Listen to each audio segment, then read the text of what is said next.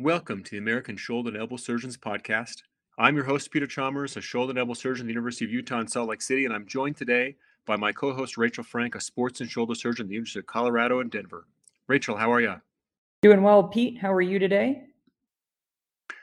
I'm doing great. Before we get started, I should mention that the views expressed in this podcast do not necessarily reflect the views of the American Shoulder and Elbow Surgeons Society, the University of Utah, the University of Colorado, or Columbia University. Today, we have the fabulous good fortune to be joined by Dr. William Levine. Many of our listeners will know Dr. Levine, but I'd like to briefly introduce him. Dr. Levine was born and raised in North Dakota. He received his undergraduate degree from Stanford, and then he went to Case Western, where he received his MD, and Tufts, where he was a resident. After fellowships at Columbia and the University of Maryland, he joined the faculty at Columbia, where he's been ever since, serving first as residency director, as fellowship director, and now recently as chair. During his career, he's achieved countless accolades and has published innumerable important papers, culminating most recently in his ASES presidency. Among his greatest achievements is the compassion and enthusiastic mentorship he's provided to thousands of students, myself included. Through this mentorship, he's positively influenced giant swaths of the orthopedic workforce. Dr. Levine, welcome to the podcast. Peter and Rachel, it's an honor and pleasure for me to be here. Thanks so much. But Peter, I do have to correct one thing. I was actually born in Winnipeg, Manitoba, Canada.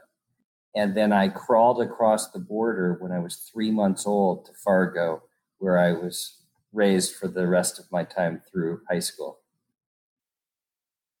I can't think of a better way to start this podcast than the image of a 3-month-old William Levine crawling across a barren border between Winnipeg and North Dakota to start his life. There you go. One of the things that I think is, there you go.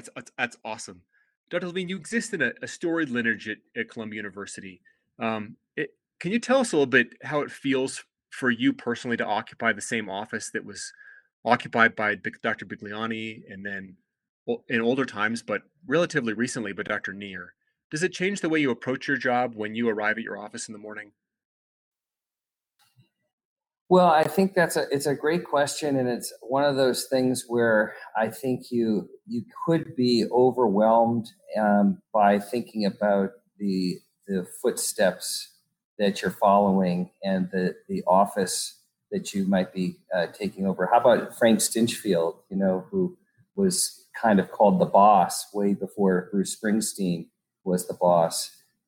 And Dr. Stinchfield was the chair at Columbia, or what was called New York Orthopedic Hospital, for 20 years from 1956 to 76.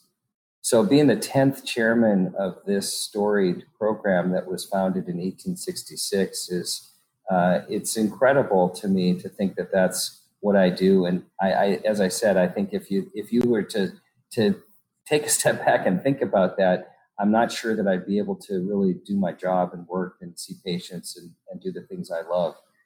So you just kind of put your blinders on and hope that you can one day look back and say, yeah, that was a pretty remarkable opportunity that I was afforded in my personal and professional life. And I hope I did them proud. I think about that all the time. And Dr. Bigliani, of course, is my mentor. And it's an interesting part of mentorship that I talk about with all of my mentees, is that you go through phases. I think we all do, right, Peter? You started as a medical student at PNS, and we had a lot of conversations about your career and where you would end up, and look at how successful you've become through your both your hard work mostly, and then through the support of your mentors. And at some point, you transition from just being mentor-mentee to colleagues, and then in, I think, the ideal situations, actually to friends. And so, what happens now is Dr. Bigliani will call me out of the blue and say, congratulations on this recruit, or congratulations on what you're doing with the department, because he's on our email list. So he gets all of my emails that I send to the department. And so he's completely vested in my success and in the department's success. And there's no better sign of leadership than that. Somebody who isn't worried about his successor hopefully carrying on the tradition, maybe elevating the tradition, who knows, but certainly someone who bears zero jealousy, zero adversarial relationships. And as I think you guys both know, that's not the case for all leaders. There are a lot of leaders that get threatened by the next generation. And as I like to tell the young faculty who I've been fortunate enough to recruit at Columbia, if you don't make your division better, the department better, and ultimately surpass your elders, then I may have done a bad job in recruiting you, because that's really what we're looking for. We want people to push us all to be better. It's really incredible what you've done at Columbia and what you continue to do. Dr. Levine, when we talk about the ASES, what have been some of your proudest accomplishments in your leadership roles there, in particular as president, but throughout all of your roles that you've had within the ASES?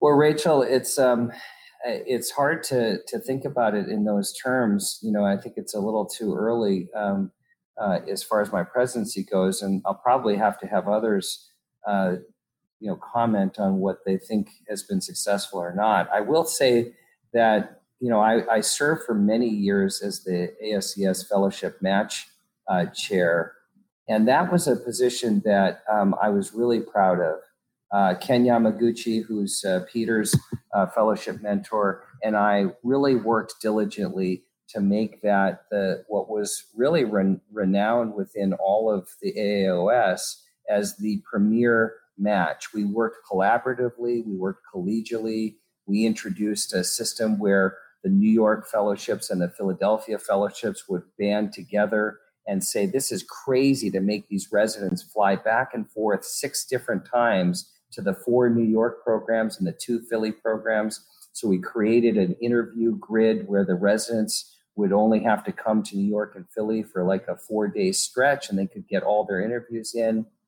We created a no communication policy so that we eliminated the nonsense that happens after interviews. And that was really Ken Yamaguchi's forethought for doing that. And so I think that was a time where it was kind of the wild, wild west with fellowship interviews. And so I was really proud of the work that we did in getting all of those disparate groups together. Some were private practice, some were academic, and saying, listen, let's set a, you can't talk about role modeling and mentorship and then demonstrate unprofessional behavior. And that's unfortunately what happens, isn't it? We see that with the residency interview process where, people are told they have to come back for a second look. They're told they have to tell you where you're ranking them, which are just blatant violations of all of the rules.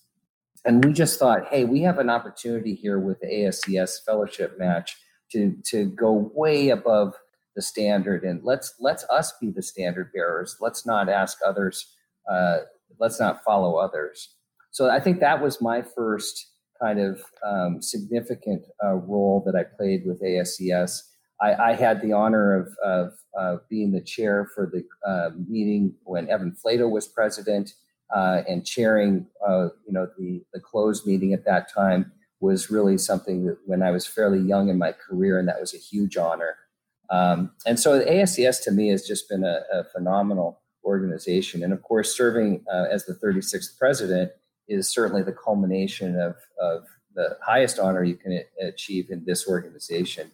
It's certainly been a challenging year. I said at our State of the Union address that I gave to my department earlier this morning that I believe the word unprecedented has been used about 14 billion times since COVID came onto our radar. But there's probably no better word to use if you're really honest about it, right? I mean, think about how the tentacles of this virus have infiltrated basically every walk of life, every facet that affects us in our daily lives. So to be president of ASES and have one of my first things that I had to do was cancel the specialty day before the Academy had even announced they were canceling the meeting was obviously very troubling to me. I mean, so many people put so much work into it, but it wasn't clear what the AAOS was going to do at that point. And obviously they ultimately did cancel, but having to make that decision was certainly a challenge that I hadn't anticipated having to be put into that position. At the same time, the Academy announced the dissolution of all of their relationships, their management service arrangements with the subspecialty societies, which meant that we had to find a new home. We've been at the Academy's home for our entire existence. And so we finally have found a new home in the Chicago area. And so that's taken up a significant amount of time. And then I think the thing that I'm proud of right now is that we were in the midst of this horrific pandemic, and we thought, you know what can we do to help our fellows around the country? Many of them who had to stop operating, stop seeing patients, conferences were shut down. Basically, everything was shut down that we consider kind of holy to our fellowships. And so under the leadership of Ranjan Gupta and Gus Mazzacca, the co-chairs of our education committee, and with Joaquin Sanchez Sotelo, we very quickly put together a 16-week core curriculum for the fellows in ASES. Every Thursday night at 9 p.m., we got a moderator and 2 or 3 faculty. And I can tell you that, how proud was I when we basically came up with this idea, and about 14 minutes later, we had an entire curriculum scheduled. And in the beginning, we had as many as 100 people on some of those early sessions, not only the current fellows, but those who had just matched into fellowships for this year, and other residents and fellowship directors. And so I think that just, again, it showed what the ASES is all about, and what our founders would have been really proud of is that, we put aside whatever, differences we might have. We put aside everything else and said, let's come together and do something that's going to be meaningful for our fellows. And so I was really proud of that. And I think it was certainly well received by the fellows. Dr. Levine, it's funny, you talk and you bring up memories. And I remember receiving an email from you when I matched for fellowship, that all the match emails came from you. Which is, I think, what you just mentioned about cleaning up the match and what an accomplishment that is, and what an important part that is of the beginning of a shoulder surgeon's career. The first thing you do is to say, when we match, we have a collegial way of doing it and a fair way of doing it. That's not going to put people at odds and not going to put particularly the applicant in an uncomfortable situation. Now, when I matched, there's a story you told me, and I wanted to get on the podcast and confirm. The story, and I'm pretty sure you told it to me, was that at the time when you had first envisioned the match, there was not really a good way to do it. And so that Dr. Cofield's daughter had handwritten the computer program that did the match. And that the reason the match took time was because she had to enter in all of the names and all the lists into her program. Is that true? Well, there's 2 parts to this story. So the first part of the story is that before we hired Stacy Cofield, so that part is partly true, and I'll go over the rest of that. But before we hired Stacy Cofield, we had, and I won't name any names, but we had a shoulder surgeon who was an ASES member run the match. And he basically, that person would get all of the lists from the fellowships and all of the lists from the applicants. And then he would kind of do what a computer would have done. Remember, there weren't that many fellowships and that many applicants back when we were doing that in the beginning.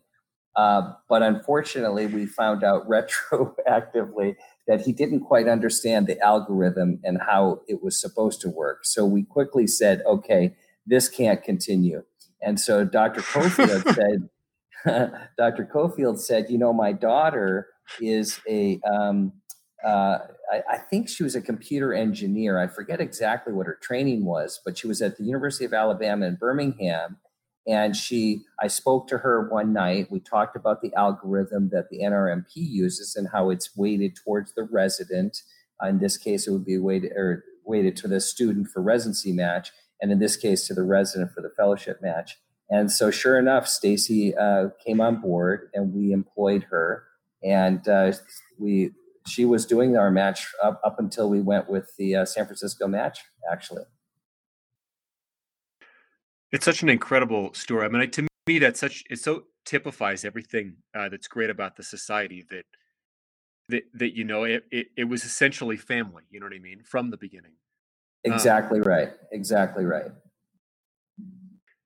Now, I want to transition to kind of a similar topic, which is that you've mentored so many students and residents, and certainly you mentioned that you'd mentored me, and you mentored me through a difficult decision, and I think helped me to get out of my own way, which is so often what a mentor is useful for. Many of our listeners are trainees and young surgeons, and think you've given so much good advice over the years. What advice would you give for those in training earlier in their careers about how best to succeed? Um, Peter, I think that what we all do is we all make mistakes, and the best advice that I try to give people is try not to reinvent the wheel. It's one of my least favorite things to do, and I think we all do it in one way or the other throughout our training. And what I mean by that is when you're going to be a young surgeon in your first job, don't be proud to the point where you are foolish. Don't forsake the elders that you have in your practice or in your department. Don't schedule horrifically difficult cases and think you have to do it all on your own because you're now the guy, the man or the woman who's supposed to be doing all of these difficult cases. I will say that the typical academic paradigm historically has been this scenario: new faculty member, bad OR time, poor assistance, poor anesthesia and nursing care, most difficult cases. Now, if you were going to design a system that would destroy somebody's confidence, that might be it. That might be the perfect system. And I've seen it really, really impinge on people's confidence around the country, from talking to friends and asking to, people calling for advice and so on and so forth. So I think that has historically been what's happened. And I always use, one of my favorite examples is to use the example of Gus Mazzocca and Bob Arciero, two of our incredible ASES members. Bob, past president of AOSSM, Gus, obviously, former chair at UConn, phenomenal surgeons, confident surgeons, technically gifted surgeons. And you know what they do once a month? They schedule their most difficult cases together.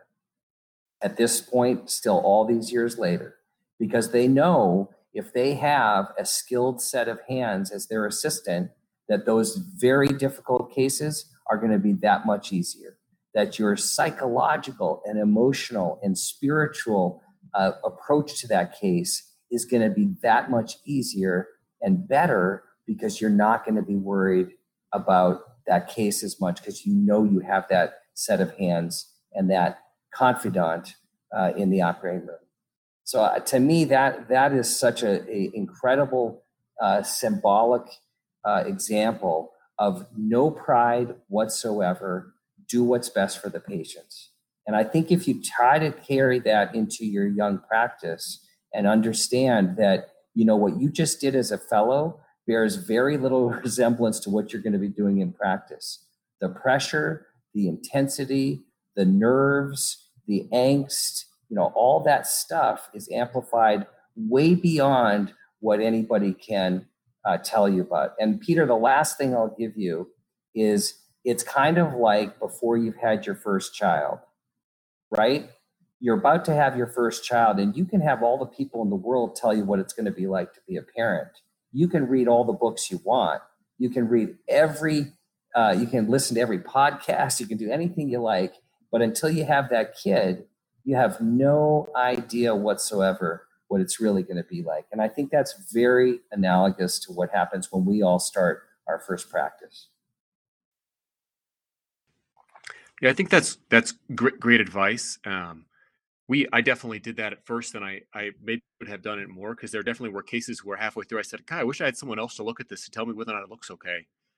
And I can't tell you how many times also early in practice I would say, "I feel like I've never seen this before," and it made me wonder, have I seen this? Did I see this and just not know it?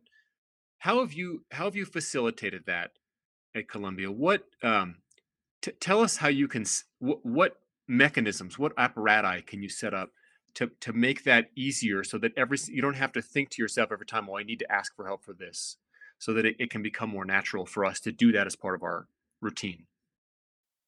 So ask the question again, Peter. I want to make sure I understand what you're asking me. I think you're giving great advice for the young surgeon to ask for help. Tell us how we can all incorporate that into our regular routines. How do we make it so that we don't have to rethink every single time we see something difficult, oh, I should ask for help? Like, I know how I've done that, but I'm curious to know how you've done that at Columbia. Well, I think that what happens is that there is a transition that happens for every young surgeon. And I will say that it is impossible, frankly, for me to predict. I can hire somebody out of fellowship, and the fellowship director tells me that they're the most confident, capable surgeon they've ever seen, that they could do everything from start to finish without supervision and without much help at all, et cetera, et cetera. And they can get to their first job at Columbia or anywhere else, and they are not that person that I just described. And something about that first transition is very hard for them. And I've seen other young surgeons fresh out of fellowship, who the first week into their practice, they want to take a fellow through a case. They want to take a resident through a case, and they have the utmost comfort level in being able to do so. So I think, first of all, you have to have what I'd like to call situational awareness, which, as you both know, is not something everybody has. In fact, a lot of people have very poor situational awareness. So you have to have EQ and you have to have situational awareness. And that means that you have to be honest enough to say, I know what my strengths are, and I know what my weaknesses are. I know what my opportunities are, and I know what my challenges are. So you can do your own SWOT analysis and figure that all out. And so if you do that first, then I think you have a head start over a lot of people who don't do that. And those are the people who will get into trouble, frankly. And then the second thing is that I think, if you're somebody who is very comfortable to ask for help early on, then what you'll find is that as you do it more and more, and you get your reps in as the primary surgeon, and you get your comfort level, you'll find that the need to have to call the senior partner, you'll stop calling Bob Tajian for every case. You'll call him periodically. You'll stop calling Ken or Lisa or your former mentors. Rachel, you'll stop calling Brian Cole or Tony Romeo. So those mentors are there for you. They're like a security blanket, but you'll find that you don't necessarily need to utilize them as much as you did in the beginning. And you'd rather have that transition be than not use those mentors and not use your senior partners early, and then get yourself into trouble, break down your confidence, and then feel like you're almost desperate for help in the second scenario. And that's really what we want you to avoid having to do. It's really great advice. And speaking as a surgeon pretty early in my career, I think your pearls and advice resonate quite well. And your description of the first 1 to 2 years in practice, particularly in an academic practice, I think is pretty spot on. Just speaking to your years of experience. Speaking of young surgeons and trainees, and I know you've been pretty active on social media and some podcasts and webinars about this topic, but for our podcast, I think it'd be relevant for our listeners.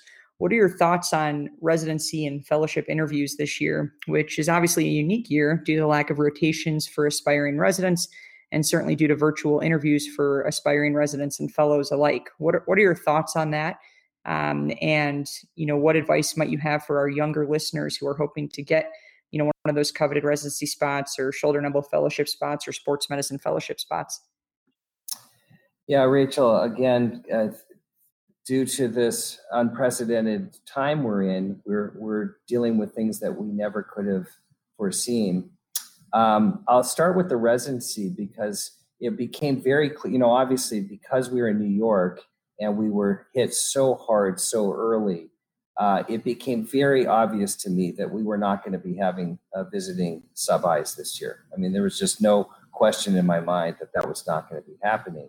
And so very early, back in early June, I gathered my program director, Charlie Jobin, who you both know well, our associate program director, Tishan Lynch, who's a phenomenal sports medicine hip and knee surgeon, and then our two chief residents, Carl Herndon and Nana Sarpong, and then PG3 resident, Nick Danford, and a PG2 resident, Liana Tedesco. And I said to the six of them, here are my thoughts. We're not going to have visiting sub-Is. And so we need to come up with something that is going to be completely different, completely novel, and is going to achieve the goals of letting medical students on their own time, not on our time, learn about our program. We'll learn about them, but we're going to do it in a much longer longitudinal pathway than a typical sub-I experience. My feeling was immediately that the concept of being able to take an in-person sub-I and convert that to a virtual sub-I was really impossible.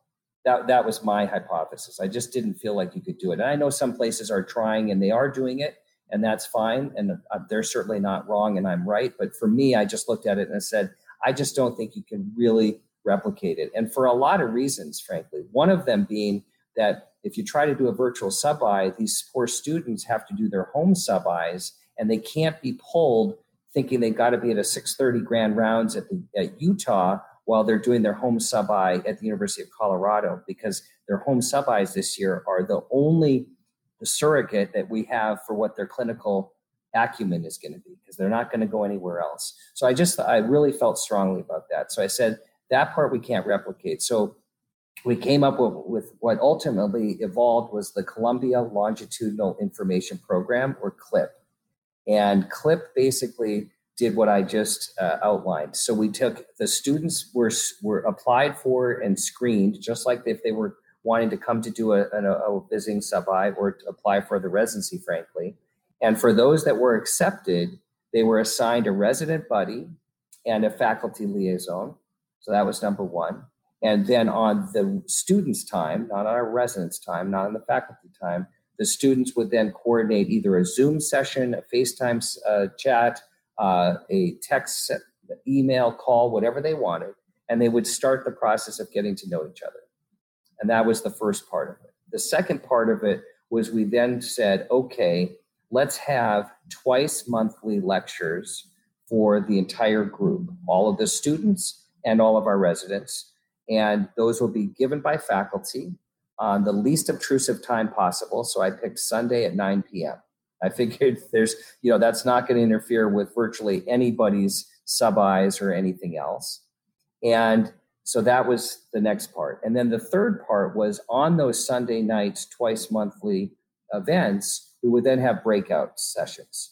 And so then the students would get two really important parts of it. Number one, they'd get to see a couple of different residents, because we'd have 3 residents in each of the breakout rooms with 5 to 6 students. And more importantly, or equally importantly, I guess, the students would get to be with other students. And of course, that's what you can't replicate in a virtual sub-I, right? So if you guys were doing your sub-Is at Rush or at HSS or any place, you'd be with 5, 6, 7, 8, 9, 10 other students, some of whom would ultimately be your co-residents or future co-fellows. And so those breakout rooms really became an important part of it. And so we started that back in June, where we have already had 6 of the sessions, the Sunday night sessions. It's been really successful, and the feedback's been phenomenal. And it's giving that longitudinal kind of touch points. So it's not just like you come for a month and you're all in and you do your sub-I, and then you go to your next sub-I and you're all in at the next place, and then you don't really see the student again until interview day. So that was kind of how it was developed, and it's too early to say, but I do think that the feedback has been fantastic. I've had an opportunity to do one-on-one Zoom sessions with every one of the students in the program. So I think that's been great for us to be able to really get to know the students and for them to get to know us. So that's the residency side of things. I think this is the hardest. I mean, it's almost trite to say how horrible this is ultimately for the students applying in ortho this year.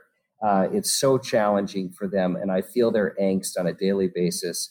The lack of mentorship around the country is so palpable. When Ortho Mentor, Tabs Ayer, and Matt Varichello and John Kaplan, the three co-founders of Ortho Mentor, contacted me to participate in Ortho Mentor. Again, I always say, but I think they just needed somebody with gray hair because they were too young. But we talked about things we could do, and when the pandemic hit, we said, let's do some webinars. And we're about to have our sixth webinar next week. But our fourth webinar, we had 5,300 people register and 3,300 people live.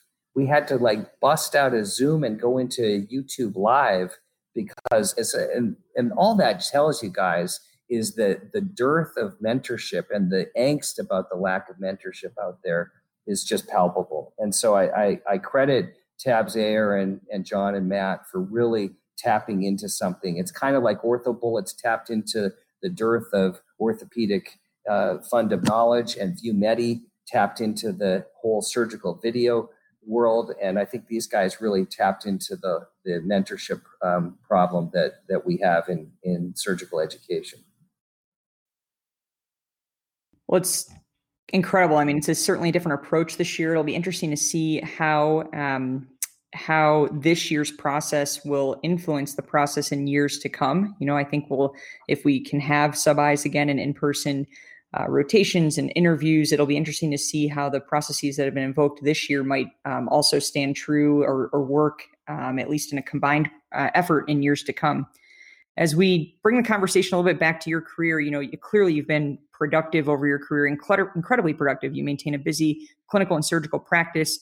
You complete a high volume of influential research, and you serve in so many administrative and educational roles.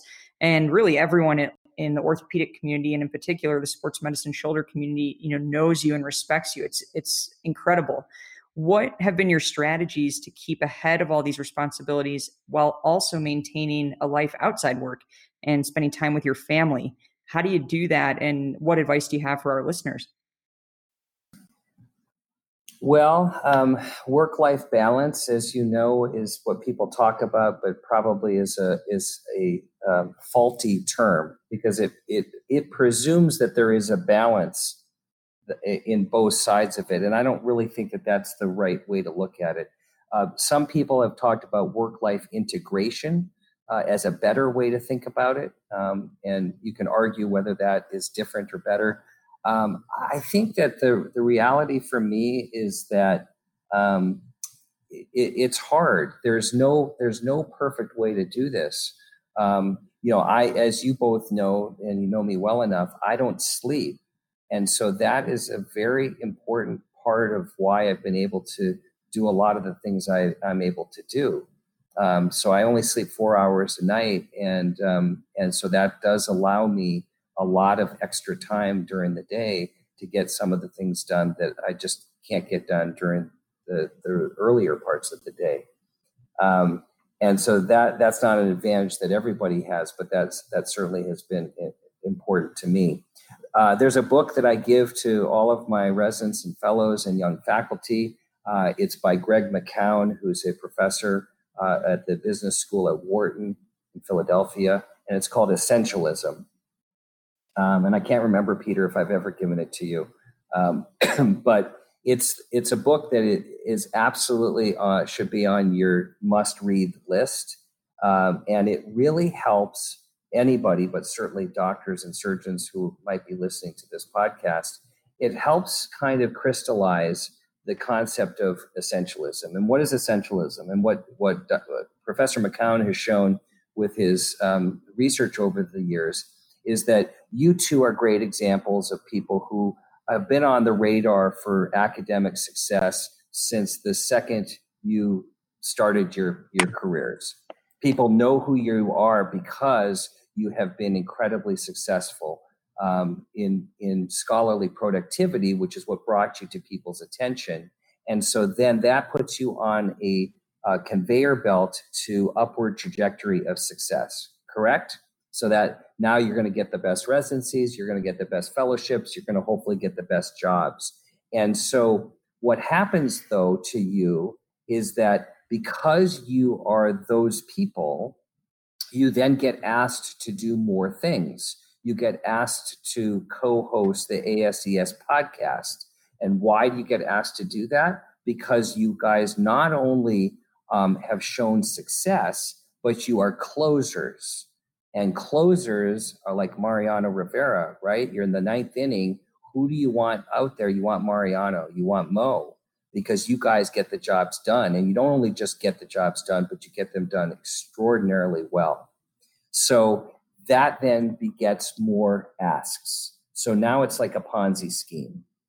We know that Rachel will get it done. We're going to ask Rachel to do it. We know Peter will get it done. We're going to ask Peter to do it. And that just continues to snowball. And in the first 5 years of your life, in the first 5 years of your professional career, it's really important to say yes to almost all of those asks. Those asks might be see one more patient, do one more surgery, take one more call, come to the ER to see this fracture dislocation. Can you help me with this paper? Can you help me with this podcast? Can you help me? Can you? And the three A's that we always talk about, right, are ability, affability, and availability. But in the first 5 years, availability trumps all others. Because if you start saying no in the first 5 years, that can be a huge stumbling block. So what Greg McCown would say is that essentialism is to say in the first 5 years of your career, regardless of the profession, you say yes, because that's going to help you get successful. And that's what you guys have done. And that's why you are where you are. Years 6 through 10 of your career, you need to start saying no. And you start to say no to things that are not essential. And this is where you then start to have to be analytical about what is your mission? What are your goals? Where do you see yourself in 5 years? And if you can identify and articulate your mission, you can now say, okay, I'm going to throw out the non-essential stuff. Now, what is our fear for you two and for others like you, so many out there listening who are successful? Your fear is that if you say no, it will thwart your upward trajectory. It will thwart your pathway to success. That's your fear. But what the research shows and what reality shows is just the opposite happens. When you start to discard the stuff that's non-essential, you become more good, if you will, at the essential stuff because you're not feeling too diluted. And the stuff that you thought, oh my God, if I say no to, someone else is going to do it. And it's not going to impact you at all. And then, of course, as you get even further into your career, you start saying no to a lot more things because now you can be much more selective and say, you know what, unless it's something that's really either a passion of mine or really important to me, I really don't have to do that anymore because you're established in your career, you're established in your profession, and you can let other people do it. The last part that is critical is the family part. And so how do you manage that? Well, I had the good fortune of doing an ICL at the Academy every year on lifelong learning, and with Jack Flynn, who is one of my good friends, who's the chief of pediatric orthopedics at CHOP. And Jack gives a phenomenal talk on work-life integration / work-life balance. And one of the things I learned from that Jack's talk is that the first thing you do when you're a parent is that you get your kids' schedule for the year, at least for the next 6 months. And you get that schedule, and then you say to your office coordinator, here's Claire's tennis schedule, my 15-year-old daughter, when she got to play tennis last fall, but won't get to play this fall because of the pandemic. I said, here's Claire's tennis schedule. Make sure that I am booked out for everything on every one of her events. And here's Claire's basketball schedule. And book me out for every single event. And here's Jill, my wife's schedule, and make sure that I'm booked out for whatever events that we need to be at together. And it's a surefire way to say to yourself, nothing is more important than those events that you identify as being important. And it may be a recital, it may be a sports event, it doesn't matter. But what you realize, of course, is that you can't do that a week in advance. You can't do that 3 days in advance when you've got a office filled with 45 patients. But you can do anything 3 months in advance. And so when people complain, oh, I missed my kids this, or I missed my husband's this, or I missed my wife's that, there's nobody to blame other than yourself. You didn't have to be in the office. You didn't have to go to that meeting. You didn't have to do that OR case. You could have scheduled around it. So that's really probably been the most important thing I think I've learned over the years. And I certainly am not a role model for that. I've made plenty of mistakes, but I think I've done my best in the last few years to really try to make that part of how I've tried to honor my family and also do the things I need to do professionally. One of the questions I want to ask you as a follow-up from that, and I think that's you've given such an incredible block of good advice over the whole podcast, but that in particular, the advice about essentialism, you've told me that, and I certainly I've gotten similar advice from Dr. Yamaguchi. One of the things that you mentioned in there is that you need to have a mission. And one of the questions I've often wondered is, when is the appropriate time to begin the process of deciding what your mission is? The reason I ask that question is because you obviously, while you're in training, you are beholden to someone else's mission. You're beholden to the mission of the program, or the priorities of your mentors. And then when you're out in practice, all of a sudden you are, as you mentioned, have control over your own schedule. But I often wonder if at the very beginning you really know what would be the most important thing to you. So what is your recommendation? Should people do that as a fellow, sit down, write down what their mission is? Should you wait a year or two in practice before you have that conversation with yourself? What do you think is there an optimum time at which someone should say to themselves, now is the time when I'm going to really decide what I want to accomplish? Well, I think that it's probably one of the most important things that we can do, and it's probably one of the things that's done the least in my experience. I mentioned Tyshawn Lynch earlier. I always have to give him credit for this. When Tyshawn was early in his practice, and he would come for his end of the year evaluation with me, which I sit down with our faculty and talk about the year that's passed and then the year coming forward and what your goals are. To some extent, what is your mission, quote unquote.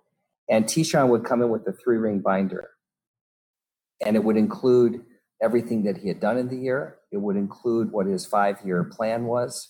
And then he holds himself accountable to the things that he would like to achieve. And I think you guys both know this and appreciate it, but your listeners know, I'm sure as well. If you're a fellow in our fellowship program and you have to present at every weekly research meeting for our shoulder and elbow service, if you have to present every week, even if you haven't done anything from the last week to this week, you are holding yourself accountable. If you never present, it's much easier to kind of let 1 week turn into 1 month, turn into 6 months, turn into, oh my God, I really didn't do the things I had hoped to do in this year. You guys both resonate with that concept? I couldn't agree more that for us, having a regular meeting in which you have to stand up and say, this is what I'm doing, that public event is enough often to compel you to do something. Totally. So if you both agree with that, then think about, I sit down with our 6 interns back in June when they showed up, and Illyrio Demeriles comes to us from the University of Michigan.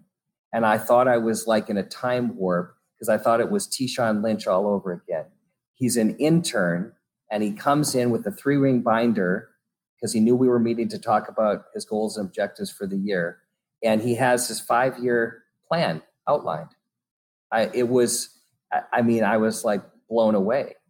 But the point is that having that kind of 5-year, and 5 years is are good increments for us as physicians, because 5 years is residency. And then once you're done with fellowship, the first 5 years of your practice, as we've been talking about, that's really when you're going to become mature in most situations. Yeah, you can find some jobs where you're going to be doing 400 cases in your first 2 years, but that's not the reality for most of us. And most people, it's going to take 5 years to get your maturation as a surgeon. So the first 5 years, what are your goals? Year 6 to 10, what are your goals? Do you want to be a residency director? Do you want to be a fellowship director? Do you want to be a team physician? Do you want to have upward trajectory in ASES? Do you want to have upward trajectory in AOSSM? Do you want to be doing hospital leadership? Do you envision yourself being a dean one day? Where do you see? Do you just want to be a great shoulder and elbow surgeon, have a wonderful family, and that's all you want? There's nothing wrong with that, but you have to be honest with whatever of those pathways you are. You have to be honest about what it is you'd like to achieve, because it's not going to happen by chance. It's going to happen because you give yourself the opportunities to achieve that pathway and to fulfill your mission. And so the problem is that if you don't articulate those goals and objectives and identify your mission, then you can obviously appreciate how easy it is to have mission creep and to start saying yes to things that really do take you off the path, and then lead you to kind of saying, well, why am I doing this? Because this isn't really what I want. So I think for the best advice for all of us is be honest. What do you want?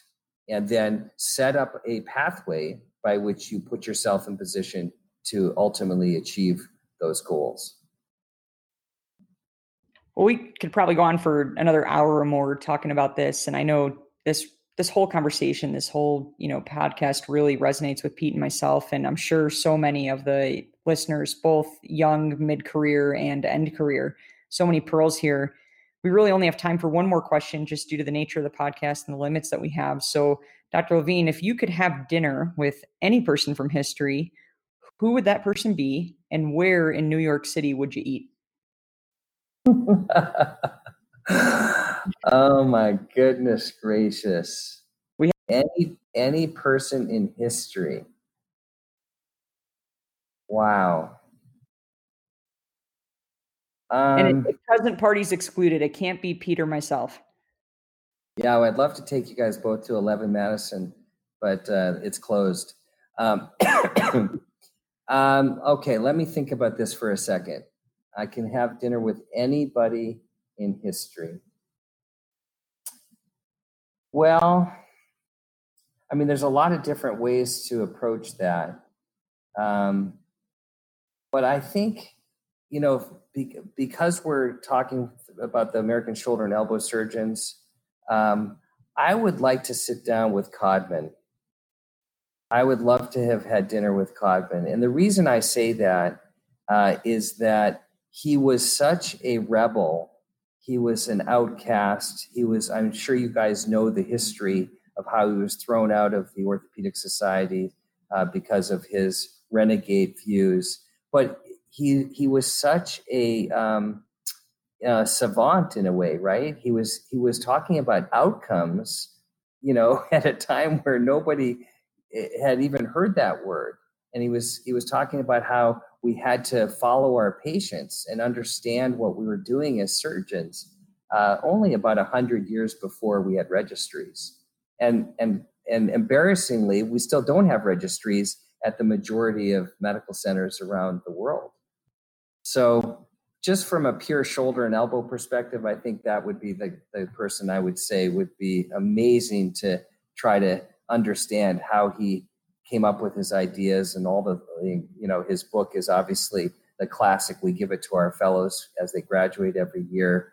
And thanks to John Ticker, it's now available again.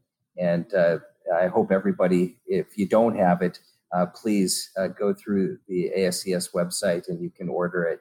And it's a great donation to the ASES Foundation. So I hope that's not too corny, but it's actually somebody that I think has had such an impact on what we do, not just in shoulder and elbow surgery, but in medicine. And Rachel, the only thing I didn't tell you is where I would take Dr. Codman for dinner. And there's so many great options in New York pre-pandemic, but we'd have to narrow it down a little bit. Do we want the best slice of pizza? Do we want the best 5-course meal? Do we want a 10-course tasting menu? So too many choices in New York City. A little bit more. Denver's got a pretty good food town though, right? It's decent. It's not a New York. It's not a Chicago, but it's growing for sure.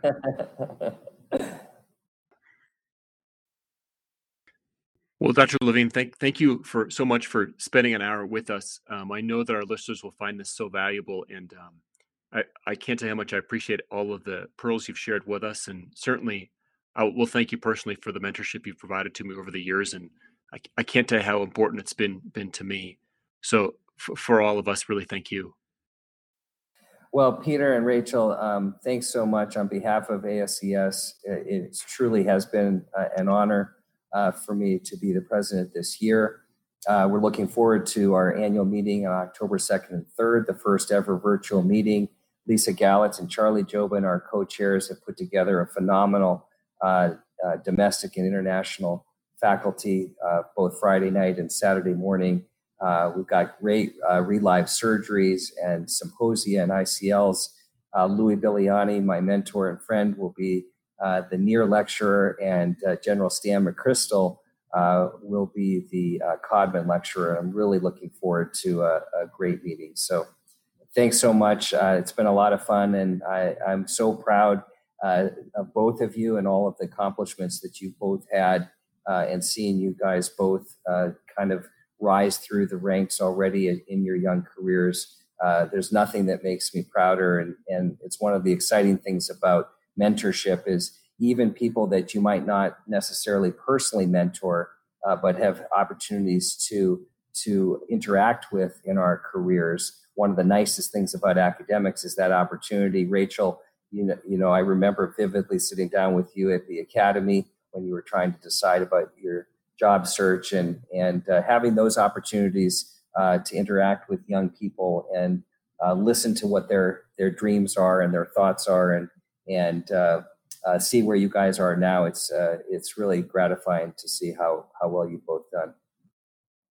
Well, thank you so much. I remember that conversation very vividly myself, and you have a way of articulating exactly what I think many of us, at least I can say personally, I know I'm thinking, and it just speaks to your ability to understand what we're going through and to personalize it. And I know Pete and I both really appreciate that. And hopefully all our listeners are looking forward to the annual meeting. I know we are.